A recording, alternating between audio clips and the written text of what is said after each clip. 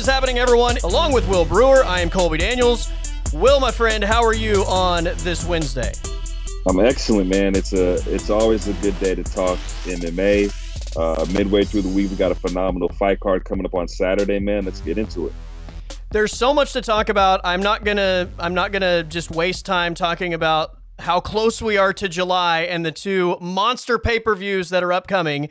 But I did see one of the fight posters for Poirier-Gaethje, and if anybody out there has access to one of those, send it my way. I would proudly hang the Poirier-Gaethje fight poster in my radio studio. So just throwing that out there. We had a gigantic fight card on Saturday. ABC, right? The UFC got the big spotlight and the ABC platform. And my gosh, Will, did it deliver? Yeah, it was a phenomenal night of fights from start to finish. I mean, it was a little early. The start time was a little early, 10:30 a.m. Central Time. But the fights did not disappoint. We had a phenomenal main event. We had prospects who just kind of shined through on this card. I mean, everything that you would want out of an ABC card, and it worked out in the UFC's favor. I mean, you built new stars, and I think that was what was intended with this card. Well, speaking of new stars, I don't know how many people were on the Ilia Topuria train before Saturday, but I feel like collectively the MMA world is now on the Ilia Topuria train, to which I would say, and I think you would echo this, welcome aboard, people. We've been riding this train for a couple years now. This guy is sensational, and this was really his, on a big stage, welcome to the UFC type of moment. Oh, yeah, absolutely. I think you were on it before I was. I remember, when he beat Jai Herbert with that phenomenal body punch and then he connected with that big right hand.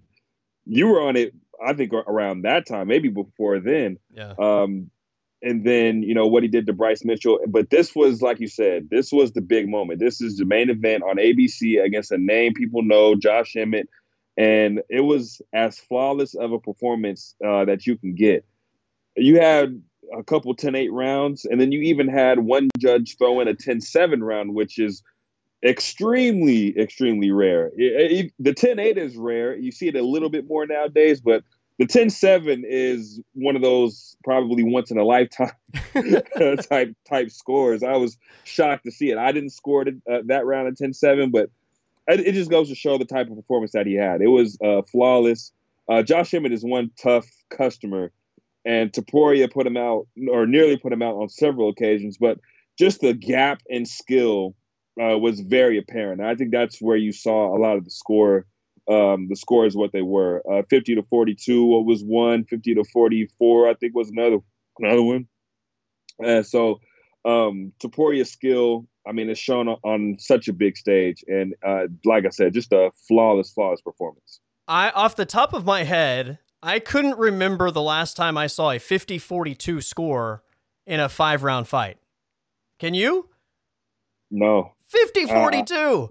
That is ridiculous. I mean, maybe Amanda Nunes had a 50-42 scorecard, with some of those lopsided decisions that she got. But, oh, man. And, I felt like that fight, I'm not going to say it was close, but I think Josh Emmett was in the fight. 10-7s, I don't know about that one. But just like I said, the skill that Topuria showed, it was very impressive. I mean, all the things that he was doing. And he beat him basically fighting a boxing style fight, which Emmett had a good chance that was his best chance of winning, was this fight being on the feet. Yeah. Topuria was able to nullify the wrestling. I mean, just everything that Topuria did was just top tier, man. I was very impressed, man. I was very impressed, to say the least. 2 weeks in a row in the UFC main events, we've seen toughness to the highest degree, right? A week ago, it was Marvin Vettori, and everything that he took from Jared Cannonier, and he was still standing at the end, despite looking like he had been hit by a dump truck. And I think everything I just said, cut, copy, paste to Josh Emmett, right? At the end of 5 rounds, for him to still be standing, having taken everything Ilia Topuria dealt out, and he looked like he was hit by a dump truck at the end of it. I mean, it's a testament to the toughness of Marvin Vettori. It's a testament to the toughness of Josh Emmett, which I think gives you, for both of those guys, a whole new appreciation of just, the guts that they have, the never say die attitude. I mean, there are so many others that probably at some point would have started to mail it in, right? And somewhat like not actually wave the white flag, but you just at some point maybe lose that desire to continue to dig as deep as you possibly can. And we saw Josh Emmett never say die, if you will. I don't know how he wasn't finished in that fight. I mean, he got hit with everything Ilia Topuria had, and he was able to survive. He looked like he was hit by the kitchen sink at the end of the fight. But in terms of him being in the fight, I think you put it well. Like, there was such a giant gap, I think, in the skill sets of these two guys. And while Ilia Topuria, I think, was winning by a giant margin, I think you always had the feeling like if Josh Emmett didn't give up on himself, it only takes one big shot, right? And he never landed that big shot to ultimately turn the tide. He did land some good ones, but you felt like he was only one gigantic shot away from maybe having a chance to pull out a Leon Edwards Hail Mary, if you will, right? It never came, but that was, I think, the exciting part is watching Ilia Topuria display this world-class skill level while also knowing that danger on the other side is only one giant right hand away, and it was very fun to watch. Yeah, very, very fun. And the thing that impressed me the most about Topuria was the fact that he was able to win this fight, basically boxing a lot, being able to defend himself, but just the diversity in his strikes. I mean, he was going from head to body, and he was chopping up those legs of Josh Emmett. Whenever Josh Emmett looked like he was gaining a little bit of momentum, Topuria would go back to the leg kick, and it just stopped everything. Yeah. And then Topuria was able to just start raining down punches. I mean, like you said, Josh Emmett's face looked terrible at the end of it. Emmett, for what it's worth, Emmett was able to land some good shots, but nothing of significance. Nothing that really made the fans go ooh, or made me go, oh my goodness, Topuria's hurt. Topuria did a good job of staying out of danger, but was able to still show his arsenal of strikes. I mean, his bag is deep, as the kids say these days. So, I mean, it was just a epic performance from Topuria. And you don't see many guys in the featherweight division that have that type of skill outside of the champion. I mean, Max Holloway is great. He's great with his boxing. Brian Ortega is great with his jiu-jitsu. Josh Emmett is a great wrestler, but like Topuria seems like he's one of those guys outside of Volk who's just like the best of everything. We saw him wrestle with Jai Herbert and Bryce Mitchell. We saw him strike, get knockouts over Jai Herbert. But this performance against Emmett, it just seemed like it was just the best of everything. And the fact that he's able to do that makes it very interesting for what could possibly be next for him. Yeah. So I remember first seeing him fight Yusuf Zalal in 2020, and I was like, okay, this guy's on my radar. And then the Damon Jackson win, I was like, this dude is for real. And then I was really excited about the Ryan Hall matchup, because then you start to, throw a different type of test at him. And I mean, he just assassinated Ryan Hall on the mat, right? It was a weird fight anyway. But just the way that he did that, it was just like, this guy has something different. And that's when I felt like, okay, this guy is on another level. And then I think the Jai Herbert, fighting up at 155, like that fight overcoming some adversity, that's what really gave me the feeling. Like I started saying at that point, I think championship ceiling is what this guy has. I think with what we've seen in his last 2 tests, I mean, the toughest grappler in the division with Bryce Mitchell, and arguably the biggest one punch hitter in the division with Josh Emmett. I mean, he's passed both tests with absolute flying colors. If my math is correct, Will, I believe we are now 10 days away from the featherweight title match with Volk and Yair Rodriguez, which I think is going to be a great fight. I cannot wait. I would argue that for me, at least, especially given what that division is and Max Holloway in the equation and the trilogy with Volk, I feel like for me, Ilia Topuria has done enough without fighting again that he would be next, especially if Volk is the winner. If Yair wins, I think you probably have a rematch anyway. But if Volk beats Yair 10 days from now, I think for me, Ilia Topuria has done enough to get that fight. Yeah, especially if Volk wins, because like you said, we're at this point now where the number one ranked featherweight outside of Volk is Max Holloway. Volk's beat him 3 times. You've got Arnold Allen up there, who Max has beat. You've got Brian Ortega, who's there, but Max and Volk have beat him. I forget who's sitting at number 2, but I think you throw in a guy like Ilia Topuria, who has shown great skill, who's shown that he can match up well with the champion.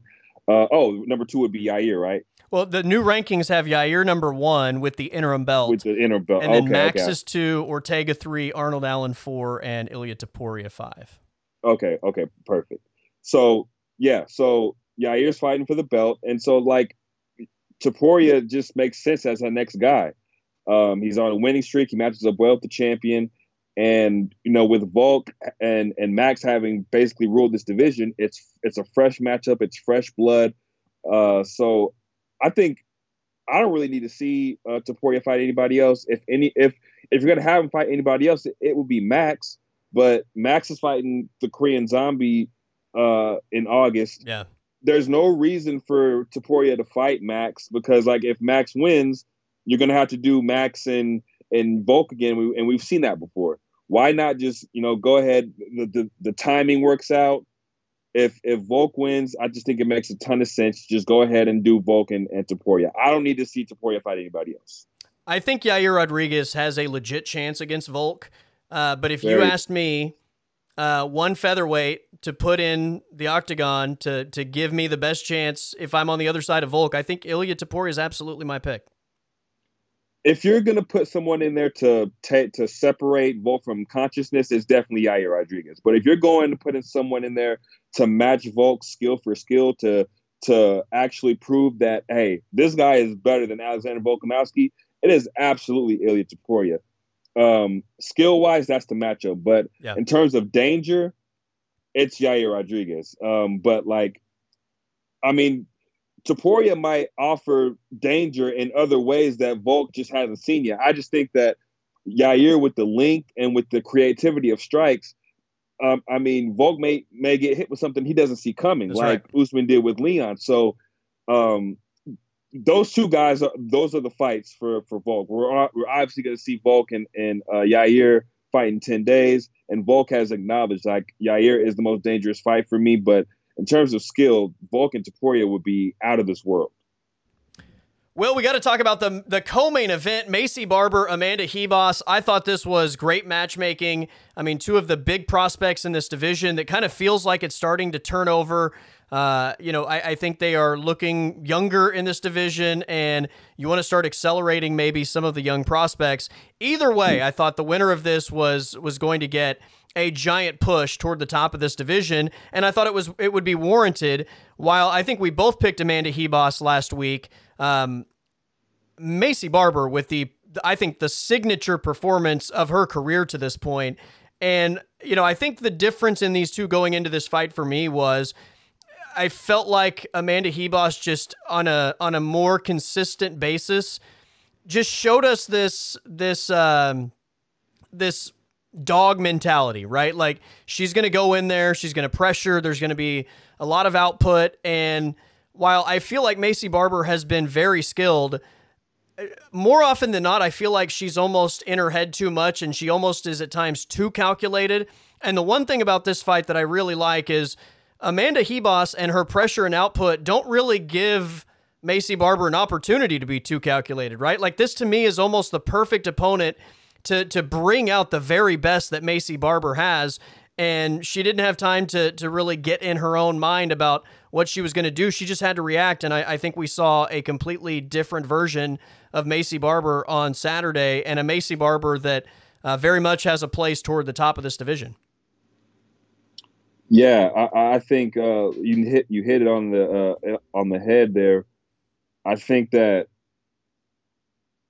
Ribas's pressure allowed Barber to just really just get into her bag and let loose, be free. And she showed just her striking was just on another level. Just the way that she leveled up from fight to fight, but especially with her striking, it was just on another level. She was hurting Hebos in that first round, I thought, but I didn't expect the finish. That sequence when the finish came, that head kick just landed so clean, and that's just something that you don't really see Hebos really throw that often. And then you don't really see the power that she possessed in that fight.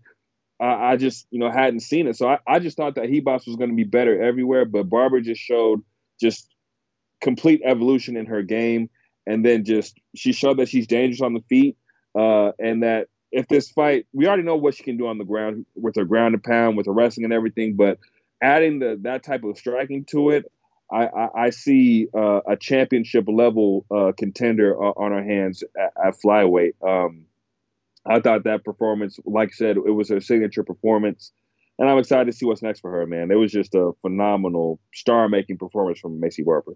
That, to me, was one of the more, I think, fun women's division fights that we've had this calendar year. I mean, Barber obviously had the really dominant close to the first round, and then Hebos comes right back, right, and was winning, I think, the second round until Barber got that incredible finish. So you kind of have the back and forth and then the highlight finish. I mean, in a package, that to me is probably about as entertaining as any women's fight that we've had in 2023. Yeah, I think it's on the short list, if not probably number one of women's fight of the year for sure. We know that Amanda Nunes and Irene Aldana is not going to be on that list.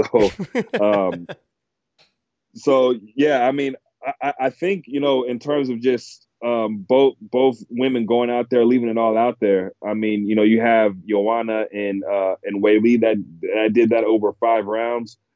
We actually got a finish in this one. So I think that, yeah, this may hold up towards the end of the year as the fight of the year in terms of women's MMA. In terms of Maycee Barber and this division, I mean, we've talked about this division a lot recently, especially with Valentina losing the belt, getting the rematch, what you do with Erin Blanchfield going forward, and just the new blood in this division overall. I know that basically the majority of the big names right now in title contention in that division already currently have a scheduled opponent. For Maycee Barber, I mean, the two names that are right above her in the rankings are Lauren Murphy and Caitlin Chookagian. I mean, I think either one of those names makes a lot of sense, both of them with a lot of experience. And again, if you can't give her, one of the names that is currently booked, I mean, give her one more against one of those, and that should really, I think, set her up for whatever gigantic matchup you want next.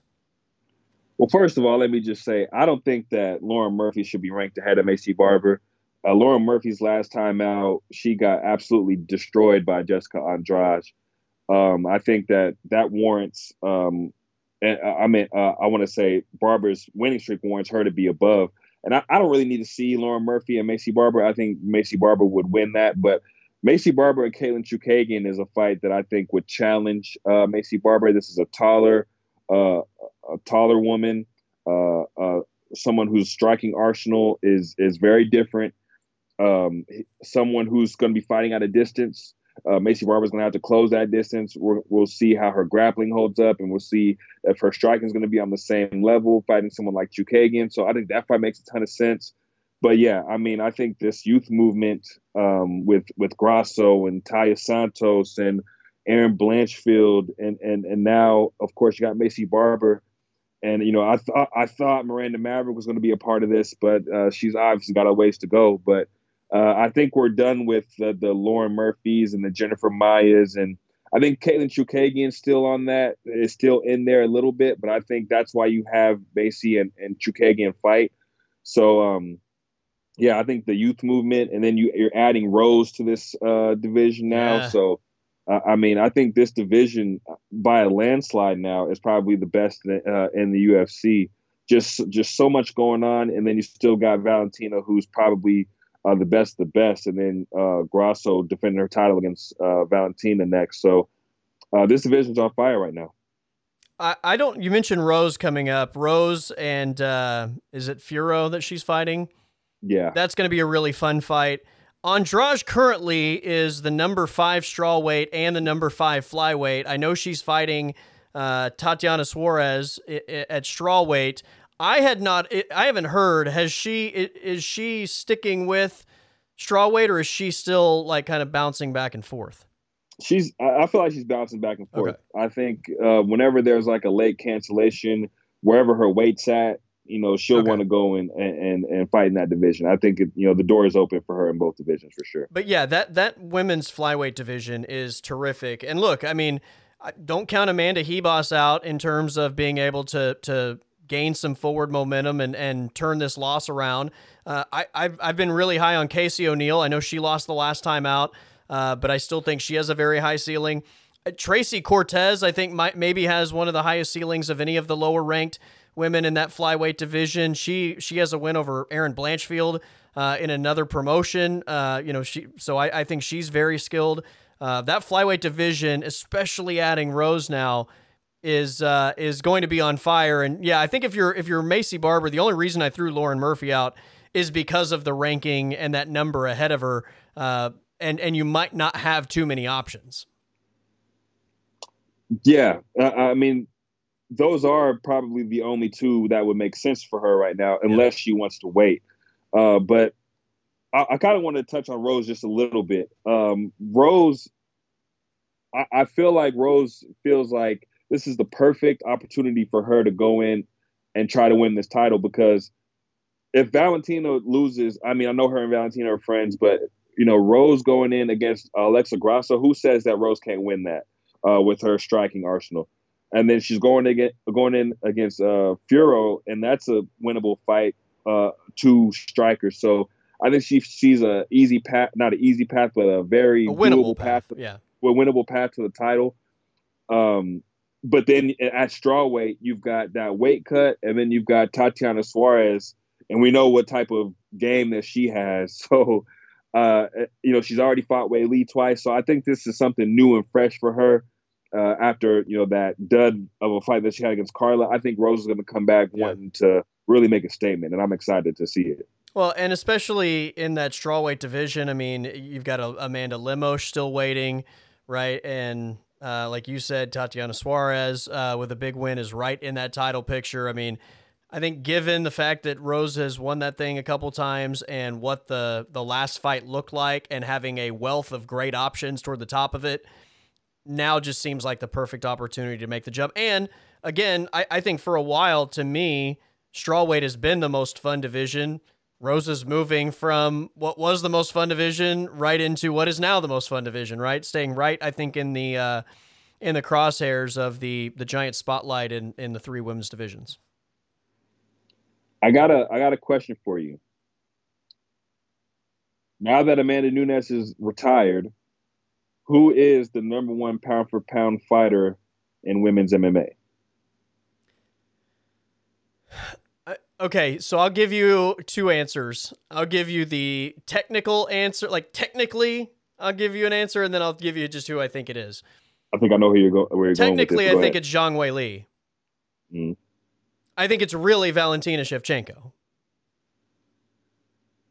But I can't, she lost, and so you can't put her at the top of that list because she's not even the champion in her own division. But we'll see if she's getting that belt back soon.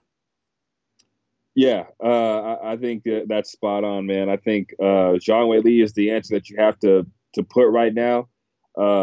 Grasso's right there, but I think of course you have to beat someone of that level of dominance and that level of skill. You got to beat them twice. So I think the winner of Grasso and Valentina is going to be the number 1 on my list. But as of now, I want to say it's Valentina, but of course she's not even the champion. So you got to go with Zhang Weili. Right. I can't do that just because if we just do that, then why do we even have these fights? Right.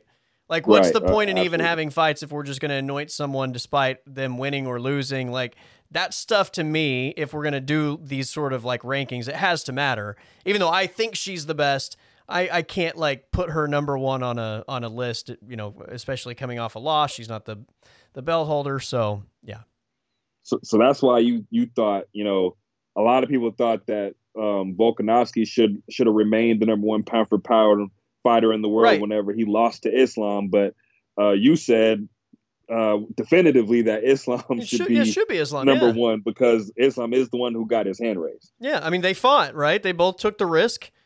They fought. Islam had his hand raised. Islam, I mean, won the fight heads up. He should be number one. Now, again, what like I kind of feel in my gut versus like, when you talk about pound for pound versus like what I think is the right way to do it are two different things. But, if we're gonna fight, then we have to like reward the results, despite maybe not always completely agreeing with them.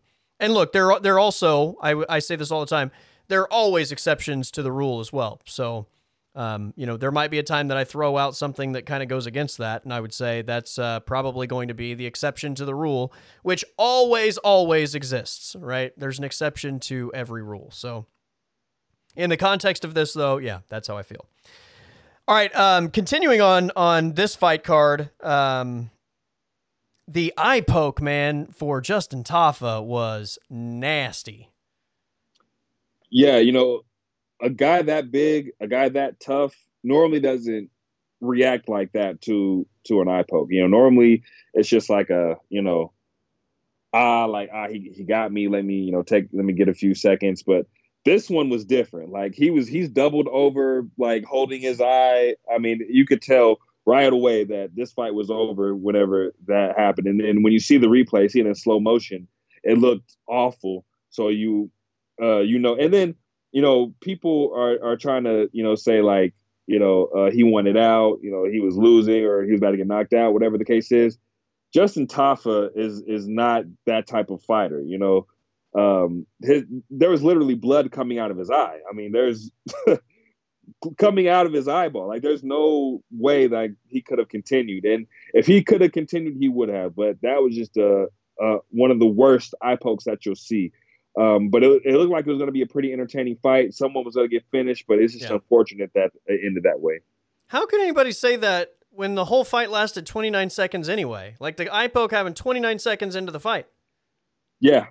And Austin Lane landed some good body kicks. Sure. And then off of one of them was when the eye poke happened. But there wasn't enough for me to feel either way. But yeah, Justin Thomas just never has struck me as that type of fighter to one out. Well, that fight was going to be one that, I mean, probably was going to be a first round finish either way, right? Both of those guys, one of those guys was going to land a big shot, and that was probably going to be the end of it. So I had just have a hard time thinking that like he took a kick and decides like I don't want any more of this when he was prepared to possibly get knocked out. I mean, I don't know. That seems like a stretch. Like the guy took a knuckle deep finger to the eye.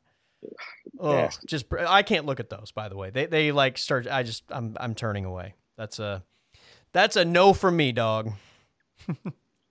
So when injuries happen, like Anderson Silva or Chris Weidman, you can't look at the TV. The broken bones and the eye pokes, not for me. I can do blood. Like the blood doesn't bother me at all. Cuts don't bother me, that sort of thing. But yeah, like the Chris Weidman kick, the Anderson Silva kick, like those like turn my stomach. Yeah. And the eye pokes, dude. Like I don't have eye issues, but I've said forever, like if I did, I would have to wear glasses because I don't think I could put contacts in my eyes. I don't think I could like touch my eye to put a contact in. Like that's how much it just like touching eyes freaks me out. Yeah, which maybe maybe that makes me a giant wimp, but whatever. No, I mean that's just how it is with some people. For me, I've never, I wear glasses and contacts, so I've never just had an issue with it. But the eye pokes don't really bother me. But the broken bones get me a little bit. I feel like maybe I like the chaotic stuff and the nasty stuff, but I'm just like, wow, like look how his leg wrapped around the other guy's leg, and now like the bones are popping out. Like that stuff is just I don't know. It's weird, but yeah. Hard pass on that. Hard pass on that. All right, next fight. I will ask you a question, and then you can talk about the fight. David Onama knocking out Gabriel Santos. Does that at least deserve to be put in a knockout of the year contender list? Yes, absolutely. Okay. I feel like he caught him with something before the uppercut. I forgot what it was, but I feel like Santos was hurt already, and then the uppercut just like shut the lights off. And it was just a beautifully timed, beautifully placed uppercut. I thought Santos did win that first round, but Onama, you know, he's not here to win these decisions. He's trying to go out there and shut your lights out. And that's exactly what he did, man. I think that was a big time win for him. Santos looked good against Lerone Murphy, and he was looking good in this fight. If this fight would have went to a decision, I think Santos, that's the type of fight that Santos would have wanted. But Onama proved he showed the world what he does best, and getting that finish. I mean, that's what you want to see from a guy like Onama. Santos was sleeping on the way down. Yeah. Onama lands another one on the way down, and then gets the follow-up shot in after he hits the ground before the ref stops. So I was like, oh my God, he's out. He is out cold. Like, no more. Get in there, ref. Get in there. Yeah. I mean, that just goes to show the speed. Yeah. Of Onama, he's right? a freak, man. He got in there all those strikes in before the ref could go in there and pull him off. It was on full display. The speed, the precision, all that, man. I think Onama has a high ceiling. I think I'm not gonna say I wrote him off, but I kind of could see like Nate Landwehr tested his heart, and I feel like Landwehr got the best of him in terms of heart. And I kind of thought Santos would be able to do something similar, but Onama's always been that type of guy that can close a show whenever, and that was on full display on Saturday. Yeah, I don't know that I felt like it was heart as much as just like his gas tank in that Landwehr fight was done. Like I legitimately think he just had nothing left in the tank to give. And I know there are some guys that maybe dig a little deeper to find something. I think if you've never maybe been in that situation, you don't know where to find that maybe, but I just thought he had like emptied the gas tank and there was like literally was just on E and just, the car's not going to go anymore. You know what I mean? So, but again, he's very dangerous guy, very dangerous. All right. Brendan Allen over Bruno Silva. Brendan Allen all of a sudden is sneaky in that middleweight division. Another rear naked submission. I thought we saw a bunch of different elements of Brendan Allen here to like, right? He took some big shots. He showed a big chin against Bruno Silva, who hits heavy. He showed that he could also hurt Bruno Silva on the feet. And then once again, what we know about Brendan Allen is he can get that submission finish. A lot to like about Brendan Allen now with some big-time momentum. Yeah, the type of fight that this was, I didn't think that Brendan Allen would win a fight like that. I thought he would have to mix in a lot of wrestling and try to get his back, submit him, which he ended up doing. But I didn't expect the striking element of this to be as crisp and as dangerous as it was. So I think Brendan Allen is starting to find it. He's always been a guy who's got a lot of potential. But he's always just, lost just fights that he should win, like the Chris Curtis fight. I'm not saying that he should have just, walked through him, but a lot of people like the trajectory that Brendan Allen was on, and Chris Curtis, who's good, put a stop to that. But I think now he's starting to really find it. He's starting to find his stride, and now it's starting to. We need to see Brendan Allen against some of these ranked guys. We saw him against Andre Muniz, and he took his ranking, beat him, and submitted a guy who normally submits people, which I thought was big. And then it outstruck Bruno Silva, who's coming off of a big knockout against Brad Tavares. So, I think we need to see Brendan Allen against some of these top 10 guys. So he's fought 3 guys currently ranked in the top 15. He beat Muniz, but he lost to both Chris Curtis and Sean Strickland. I know that in that division, that's such a tricky division, right? Because again, as we have talked about so many times, like Israel Adesanya being the champion and having basically defeated all of the big time contenders, if not once, multiple times for some, kind of like opens the door for a guy like Brendan Allen maybe to get a title shot much sooner than he would in any other division. I don't think like I would say, yes, like Brendan Allen is next, but I don't think it's out of the question if you give Brendan Allen like a top 5 guy and he beats a top 5 guy that you don't give him a title shot after that.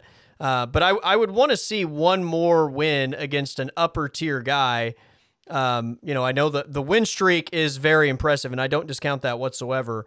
I'd like to see him get a win over an actual title contender before maybe propelling him to that point, which some were maybe suggesting on Saturday.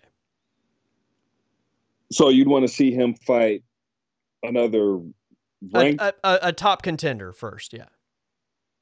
Before fighting, before getting a title shot, which like. Oh, okay, yeah. I don't think he's anywhere near a title shot. No, I don't either, which is like some people were throwing out like with the win streak and that division and not having like a clear-cut guy, like why not? And I'm like, well, why not? No, yeah. I like Brendan Allen, but Me too. I don't think he's I'm not going to say in the running, but like he's definitely got to do more in order to, get a title shot. I think it's time to start putting him against top 10 guys, but a title shot, even the discussion of a title shot, I don't think he's there yet. I think he needs probably 2-3 more to be in that discussion, and they all need to be against these top 10 middleweights. But yeah, I think he's definitely ready to fight some of these top 10 guys. And ever since our Sean Strickland fight, he's been calling for Sean Strickland any chance he gets. I would like to see that rematch after seeing how Brendan Allen has fought in his last few fights. We'll see what happens with Sean Strickland on Saturday, but I think that's a fight that could potentially happen. But yeah, Brendan Allen definitely deserves to be in the top 10 with these fights for sure. Like, look, again, because of that division, I think it's a different scenario than other divisions where I would probably like you want to see maybe 2 or 3. But in that division, again, because there's not like, I don't want to see a bunch of rematches over and over and over, for Izzy. I would like to see some new fights. So to me, if Brendan Allen were to go beat Jared Cannonier next, like, okay, I'm in. Let's give Brendan Allen a shot. Or if Brendan Allen were to go beat Robert Whittaker, okay, let's give Brendan Allen a shot. But, if he's not fighting like one of the top 5 guys at least, or like at least one of the guys that has fought Izzy for a title, then yeah, I don't know that I could jump on board with that. Like if he goes out and beats Sean Strickland next, right? Like, is that enough? Not to me. But if he goes and beats like one of the guys that has been a title contender, then yeah, I'm in. Yeah, I'm with you. I can get behind that. When I think about the top of the division, I see Marvin Vettori just lost, and he's still gonna be probably ranked in the top 5. Maybe Brendan Allen could fight him in a fight night main event. I know Duplessis fighting Whittaker. Cannonier just fought. Maybe. I'm sure Cannonier wouldn't want to fight Brendan Allen, but if he's able to get that fight, that would be big for him. I know Jack Hermansson's probably still in there. Chris Weidman and Brad Tavares are fighting. I'm sure Brendan Allen may not want to go low in terms of who he's fighting next, but I think he's got a lot of options. Just if he wants to be at the top of the division, those options become pretty limited because those guys are wanting to fight for the title. Yeah. Well, the only reason I bring that up is because there was a lot of talk about the middleweight division and like because he called out Izzy right in the call out. Which, by the way, I loved his call out. He had it rehearsed and just took the mic from DC and nailed it. But it just kind of got me thinking, like in a real way, like how far away do I think Brendan Allen could be from a title? And in that division, especially, like I think if you beat currently the top 5 is Alex Pineda, who's lost to Izzy in a title fight, Robert Whittaker, who's lost to Izzy in a title fight twice, Jared Cannonier, who's lost to Izzy in a title fight, Vettori, who's lost to Izzy twice, once in a title fight, and Paulo Costa, who has lost to Izzy in a title fight. So if Brendan Allen gets one of those 5 guys next, and we're to beat that guy, then I'm in. Like, okay, I've seen enough. Let's go. Let's have some new blood in a title fight against Israel Adesanya. But if it were to, like, if Dricus loses to Whitaker, and then Dricus were to be the matchup, that to me wouldn't be enough. Or like getting the Sean Strickland fight back, that to me wouldn't be enough. I feel like then you're talking about maybe 2 fights away from a title. But yeah, like in the middleweight division, because there's so many retreads in terms of the title matchups, I would be totally fine with one win over one of those top 5 guys, putting him in that spot. Yeah, that's why Dricus is probably so close to a title fight. And that's probably why the UFC is putting him up against Whitaker, because right.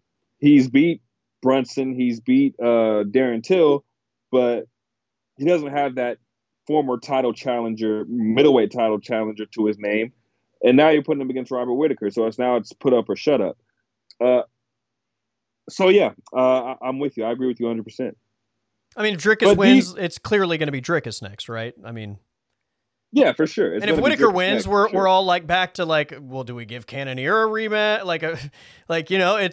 There's no good options.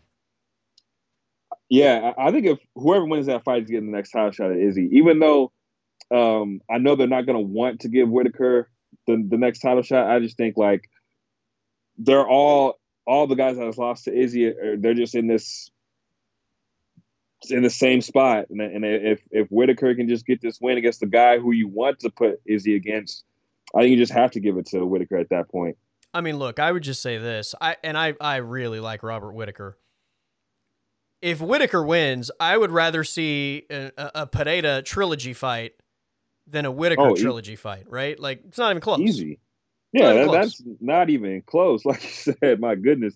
If we could get Alex Pereira and Israel Adesanya fight again, that is the fight today. Like, the only reason why we're even discussing Dricus and Robert now is because Alex Pereira is not pushing for the trilogy. He's moving up to 205, but that would clearly be the fight. But since he's moving, we're looking to what's next, and we're just like, Well, he kind of said that he wanted it, but Izzy didn't really want to give it to him, and if he's not going to get the title shot at 185, it makes more sense for him to pursue a 205 fight, right? Like, fighting a non-title fight at 185 just doesn't make any sense for Pereira. Yeah, I was under the assumption that like none of the parties involved really wanted to run this back right away. I kind of felt like the weight cut was kind of getting to Pereira. He would have came back to fight Izzy. I'm not saying like he's ducking him by any chance, by any stretch, because he's beat him 3 times, but that weight cut's not getting any easier. Izzy, physically and mentally, Alex Pereira is his toughest matchup. And then Dana White, I think it's just better for the UFC if Israel's the champion. So I kind of think they're like, okay, let's take some time away from Alex Pereira. Izzy's fought him twice already. Let's build off of what Izzy's done. So yeah, I know it's Rob and Dricus right now, so we'll see what happens. But if we can get Pereira back in, that's the fight.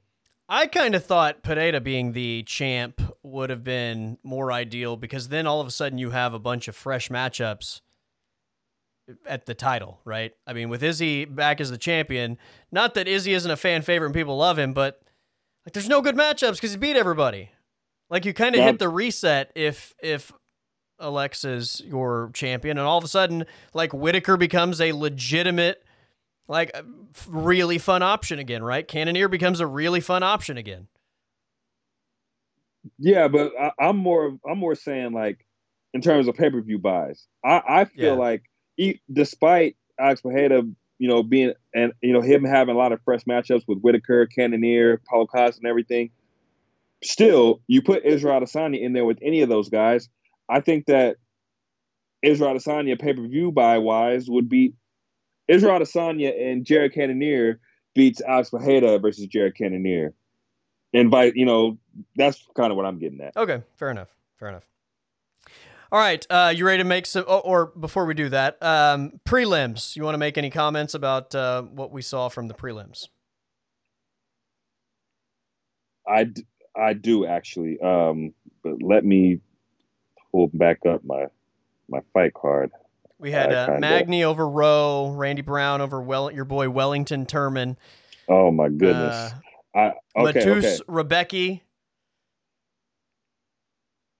So I had high hopes for the Phil Rowe and Neil Magny fight. I thought Phil Rowe was going to go out there and kind of nullify what Neil Magny does well, because they're both so tall and so long. But it was a Neil Magny special of a fight, and Neil Magny was able to get the split decision. They just kind of hugged each other. But that's what Neil Magny does. So of course he was going to get the decision. I'm so glad Randy Brown beat Wellington Turman. I've never been very high on Wellington Turman, and I thought that the judges was going to give this one to Turman because of how he finished the fight. But I was very excited for Tabitha Ritchie and Jillian Robertson, and I thought that Jillian Robertson was going to win this fight. But Tabitha Ritchie, I think she's officially become a player at women's strawweight. The way that she kind of just made it look easy against Jillian Robinson was just phenomenal. So I think she's a prospect to watch. But other than that, I mean, we had a lot of decisions. But the fight that should have been fight of the night, I mean, I don't know how we gave the fight of the night to Ilia Topuria and Josh Emmett, but what Trevor Peek and Mariscal did, my goodness, that was one of the fights of the year, in my opinion. Those guys went out there and left it all out there, back and forth. That was just a phenomenal fight. I love what Topuria and Josh Emmett did, but I don't even think that fight was better than Maycee Barber and Amanda Ribas. But yeah, Peek and Mariscal should have definitely been fight of the night. I mean, like I said a minute ago, there are always exceptions to the rule, and maybe sometimes we just need to understand that there's not just one fight of the night, right? I think that you could make the argument that fight and both the main event and co-main event all were bonus-worthy fight of the night caliber performances, right? I mean, there are cards that I've seen a bunch of cards that the best fight doesn't even come close to any one of those three, right? I mean, there's no way of controlling how good, you might have a fight of the year candidate and it just happens to be on the same card as the number one fight of the year. You had the second best fight of the year, but you're on the same card as the best fight of the year, so you don't get a bonus. Can we not somehow correct this wrong and give multiple fight of the nights when it's worthy? Perfect example of that. Gaethje Chandler was the first fight of the main card, and then Burgos and Billy Q followed that, and that was, I'm not gonna say equally, but that was pretty damn close, as good of a fight as Gaethje Chandler. But yeah, I just thought that Mariscal and Trevor Peek, man, that was such a good fight. And Maycee Barber, man, the Hebos was so good. Lasted 2 rounds. Someone got a finish. Of course, Maycee Barber got a performance bonus. But and then Topuria and Josh Emmett was so one-sided. I didn't think that fight would get fight of the night, but that was still a good fight. But man, yeah, you're right, man. I mean, I know that they're trying to follow this model of fight of the night and then performance of the night, but UFC is going to have to start throwing around more money and give these fighters, what they deserve, man. Because and I know Dana was probably going to be like, we'll take care of those guys. Normally whenever someone asks him in the press conference, we'll take care of them. But so. I kind of feel like that's kind of sweeping under the rug. It is. They should be acknowledged. Their name should be fight of the night. We should have this guy Trevor had a fight of the night fight. Yeah. Yeah. So that carries weight. Yeah, that carries weight. So let's not just sweep it under the rug. Let's really acknowledge that this was a fight of the night caliber fight. Yeah, again, I'm not saying every week you have to give multiple fight of the nights, but there are going to be cards where you have multiple fight of the year contenders, and if you have that, then I don't see the issue in saying there are multiple performance bonuses every card, right? Absolutely, yeah. Like Maycee Barber got a performance bonus. I think, was it David Onama got the other one? Yeah. So you can give Barber and Onama both performance bonuses, but you can't reward 2 fights for being fucking awesome. Right. Like, I'm not saying like sense, just like give a good fight. Like, that fight was incredible, man. Yes, that fight was great, and I thought it was clear that fight was going to be fight of the night, and the fact that it was Topuria Emmett really shocked me. But yeah, there should, like, especially when, like you said, there's exceptions to every rule. Yeah, this was one of those times, and we're not asking for every fight card, but this was one of those times where an exception needed to be warranted for sure. All right, Will, UFC Fight Night, Strickland Magomedov on Saturday. This main card gives us 6 fights. I do want to pick your brain about the Kevin Lee feature prelim before we make those picks. Kevin Lee back at welterweight, a guy that I've always felt like has a really high ceiling, but I think has been well documented, like maybe just doesn't have a perfect division. Yeah, I think that's the perfect way to describe Kevin Lee. His best division is at 155, but he just can't consistently make the weight. So he's up at 170, where it's going to be hit or miss on him and where his best fights are. His last time out, he fought Daniel Rodriguez, and he kind of got picked apart over 3 rounds. But his fight, and I'm going to butcher his name, but it's Renat. Man, that last name was a tough one. You want to give that one a go? Fuck, Retinov? that I think that's good. That's good enough. Fuck Retinov. But yeah, that's not an easy fight to come back to. That's a very tough fight. And I don't know, like, what the promotion kind of sees in Kevin Lee. I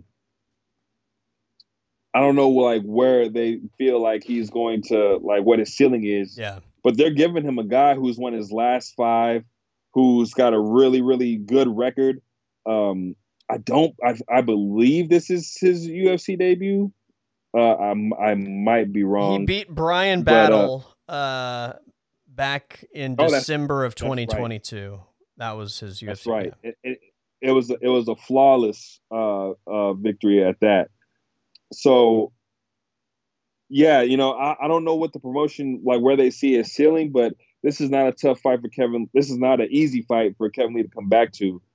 So we'll see how it goes. But my expectations of this are not very high for Kevin Lee. I'll say that. But I would like to see him do well, but this is a tough matchup. Yeah. All right, here we go. 6 fights on the main card.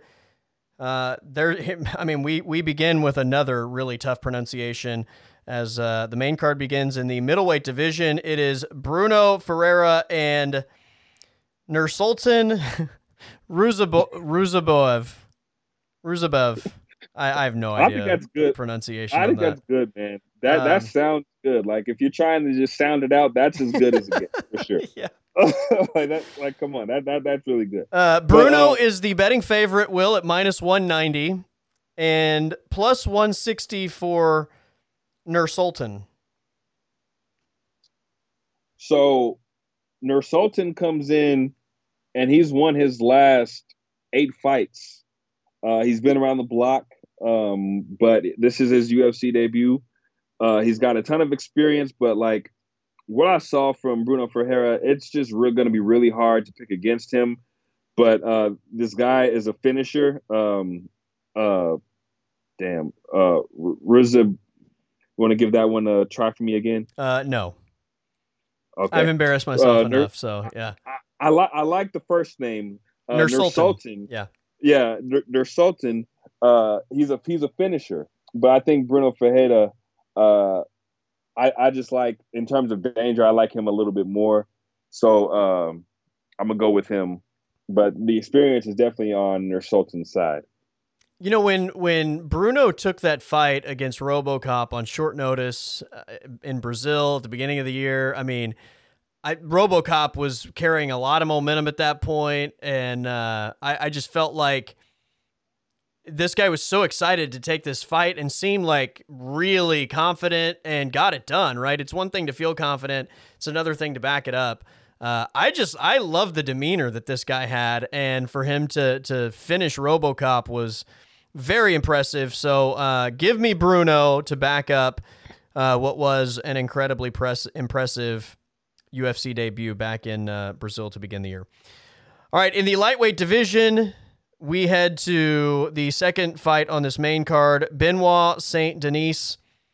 By the way, I usually say Saint Denis, but I heard you say Denis earlier, so I'll roll with your pronunciation. Versus Ishmael Bonfim. Odds here have Bonfim as the minus 350 favorite, plus 260 for Benoit. This is a phenomenal fight. The odds don't do this fight justice. I do think that Bonfim is a special talent. We saw what he did to Terrence McKinney, but I do think this is going to be a tough fight for him. But he might just pass his test with flying colors. But Saint Denis has been pretty much flawless outside of moving up to 170 to fight Alisky dos Santos. And that was a fight where he didn't get finished, but he got his ass whooped. But that was at a whole 15 pounds up. At lightweight, I think he's undefeated. So I think this is a very, very good fight. But I just think that Bonfim, just the way his pressure, his creativity, I think he's just got it. But I think this is going to be a tough fight for him. I think the odds should be a little closer, but hey, what do I know? But my pick's going to be with Bonfim, but I think this is going to be really tough. My pick is going to be with Bonfim. I feel really confident that Bonfim is going to win this. I echo your thoughts. Like, I think that this is a tougher opponent than maybe people are giving it credit for. But I also feel like the odds are about right, and that is more to me about the positive nature of Bonfim than like anything negative about Saint Denis. Like, I just think Bonfim, that McKinney fight, man, like going back to Contender Series and then that McKinney fight, he looked like levels above McKinney, right? Who I think we both feel like is really good. And he just looks super dialed in and razor sharp and so technically sound. Like, I just think this guy has very special ceiling, and we'll see if he continues to capitalize, but it's going to be Bonfim for me as well. All right, in the women's flyweight division, we have Ariane Lipski and Melissa Gatto. Odds here are Gatto as your minus 250 favorite, plus 185 for Lipski. Ever since Lipski's come to the UFC, I had high hopes for her. I watched her in KSW. She was the champion. I thought she would be among where, the Blanchfields and, Tracy Cortez and, where all the young bloods are just starting to really gain traction in this flyweight division. But she's kind of been really inconsistent, up and down, up and down. She's been training with Amanda Nunes. She helped Amanda Nunes in her last camp. So I feel like she's a live dog in this fight, but she's just been so inconsistent. And Melissa Gatto has been she's looked really good in her past few fights. She lost to Cortez, but Cortez is a ranked flyweight at this point. I think this is a put up or shut up fight for both of them. I do expect this fight to be very, very good. I kind of want to roll the dice and pick Lipski, but she's been so inconsistent, man. You know what? I'm gonna roll the dice. I'm gonna go ahead and go Lipski. All right. I'm going to go Gatto. I think this is a really good fight. I agree with you that I think Lipski is a live dog. I think you nailed it. I think Lipski's just very inconsistent. And, you say that, and she's the one that won her last fight versus Gatto, who lost her last fight. I also feel like I think Tracy Cortez is potentially a top 5 flyweight. So, I don't put a ton of stock into Gatto's loss against Cortez. That to me is more just, I think, reflective of how good Tracy Cortez is. But I think this is a really good fight, but to me, Gatto has just shown me, I feel like I know more what I'm going to get as opposed to Lipski, which I kind of feel like is all over the map. But could be a really fun fight, and to your point, I think she is a live dog. All right, fight number 4 on this main card takes us to the welterweight division. It is Max Payne Griffin and Michael Morales. This has the potential to be one of the more fun fights on this fight card. Morales is the minus 250 favorite, plus 200 for Griffin. I think we're going to learn a lot about Michael Morales. I know he's got a lot of hype on him right now. Maybe not as much as the Jalton Almeidas and the Ian Garys, but Michael Morales has kind of flown under the radar, but he's still one of those guys who's got a lot of hype.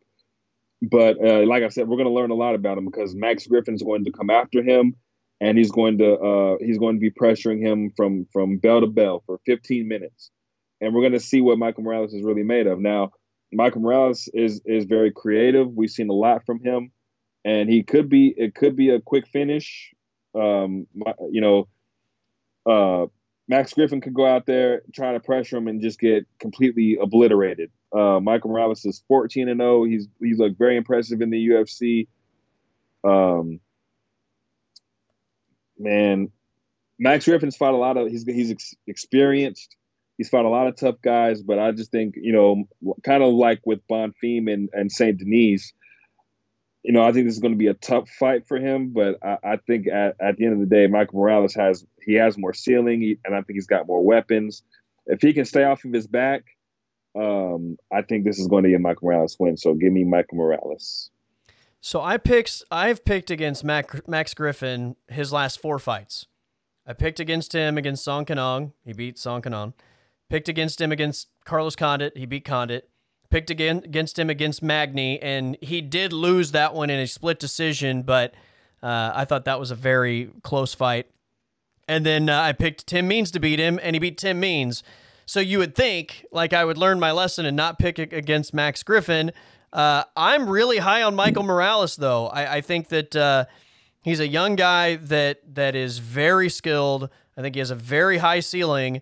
But this is going to be a very tough fight for him as well. I don't think this is an easy fight at all. I mean, I think Max Griffin's last 2 fights have been against 2 of the tougher just matchups in that division, right? Neil Magny makes everyone look bad, even when they beat him, right? Generally, it's not like an impressive win.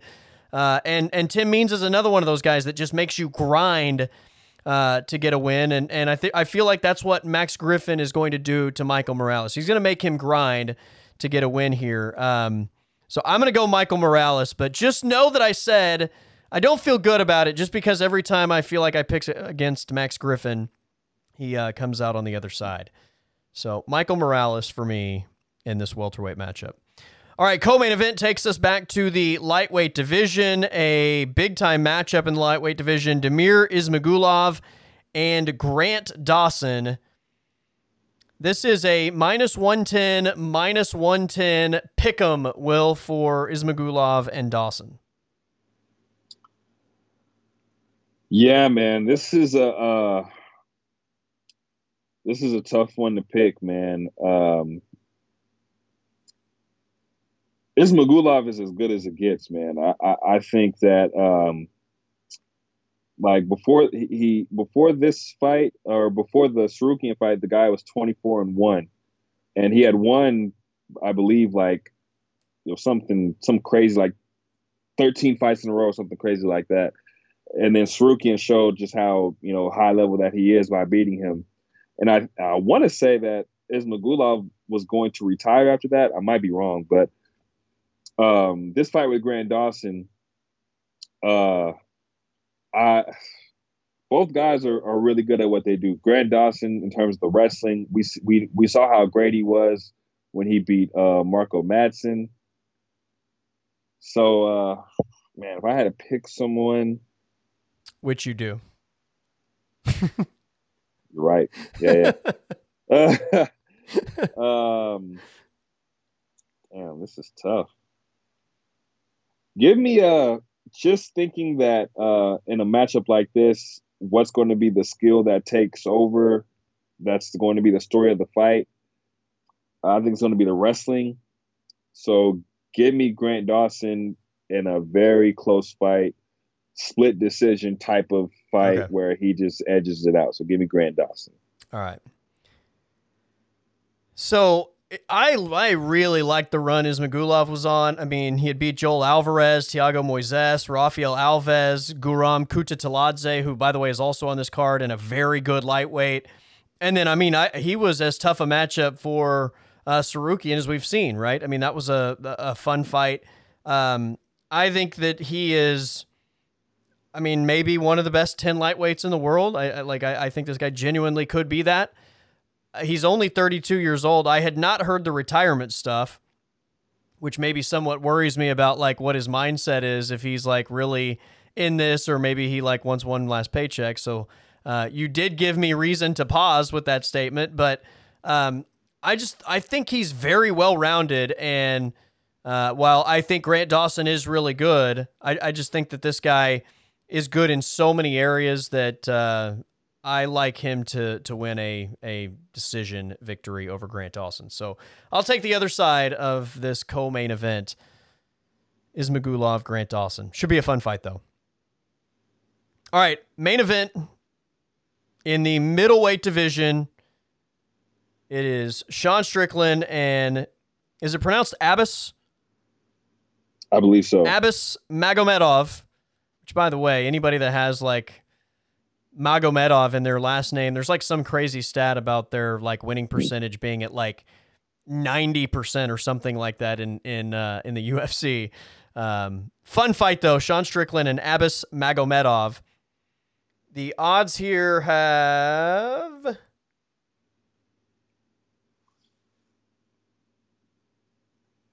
Strickland as the minus 150 favorite, plus 125 for Magomedov. So Magomedov came into the UFC with that big time 19-second knockout over Dustin Stoltzfus. It was just amazing. It was just a splash of impact. That front kick and then the follow-up shots was just devastating. But I'm not gonna, I need to see more. I can't just go and I can't just go and be like, yeah, Magomedov is going to be that guy based off of a very good debut. Like that was a debut. Now, maybe this does warrant him a fight like this. Maybe it doesn't. But regardless, he's in the fight. So, but I've just seen so much of Sean Strickland fighting Nasruddin Imavov and Jared Cannonier, and he's fought the best of the best, and we just know what we're going to get.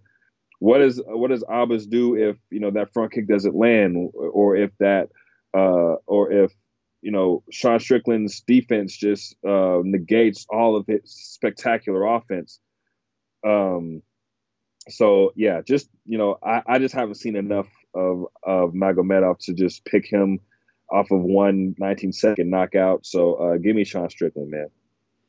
Yeah, it's always tough when somebody wins in that fashion, right? Because while it's spectacular, it's like you don't really, like, it's hard to get a gauge on what is in the arsenal, what you can expect from a gas tank standpoint, right? Like, it's like, yeah, that was great, but I want to see more. Like, I learned so much more by watching them fight longer than, and everybody wants to win in 19 seconds, obviously, but yeah, I'm with you 100%. Like, I think that, first of all, the UFC, I don't think even makes this fight if they don't feel like Abbas has a very high ceiling, right? You're not even getting the Sean Strickland matchup if the UFC, and put in a main event if the UFC doesn't feel like there's traction there at least. So, like, I just can't confidently make that selection, to your point, because I don't feel like we've seen enough from him. Like, that he's dangerous, but we know that Sean Strickland is, first of all, his defense is always great. He is somewhat of a psychopath, and he's going to make it hard on you. And look, I think the Alex Pineda fight for him was the outlier, right? I mean, Cannonier went 5 rounds with Sean Strickland. We just saw what Cannonier did against Marvin Vettori, and Cannonier Strickland went 5 rounds, and like, it was. Like, Strickland knows what he's doing in there, despite, like, being the somewhat, like, off the rails type of personality. I think he will fight a very smart fight, and I've just seen so much more from Sean Strickland that, to make a pick here, it just feels like Sean Strickland has to be the pick. And maybe, after Saturday night, we have like a new contender if we get another like 19-second knockout. But yeah, we'll know a lot more about this guy, I think, after a test like this. Even if you had a 19-second knockout, but it's against, I don't know, Brad Tavares, right? That's a completely different thing than, like, I think Dustin Stoltzfus is good, but is 19 seconds there going to, I don't know. We'll see. This is a completely different level of competition. Yeah. And I guess that's why they're in the main event. But Sean Strickland for me also. Yeah, and at least, like, I understand, like, a lot of people when this fight was made were like really puzzled by it, but like the guy did get a 19-second knockout, and the guy obviously is exciting.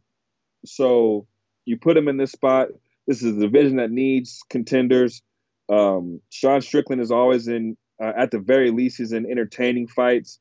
He doesn't really go to the ground all that often. There's always a stand-up war. And for as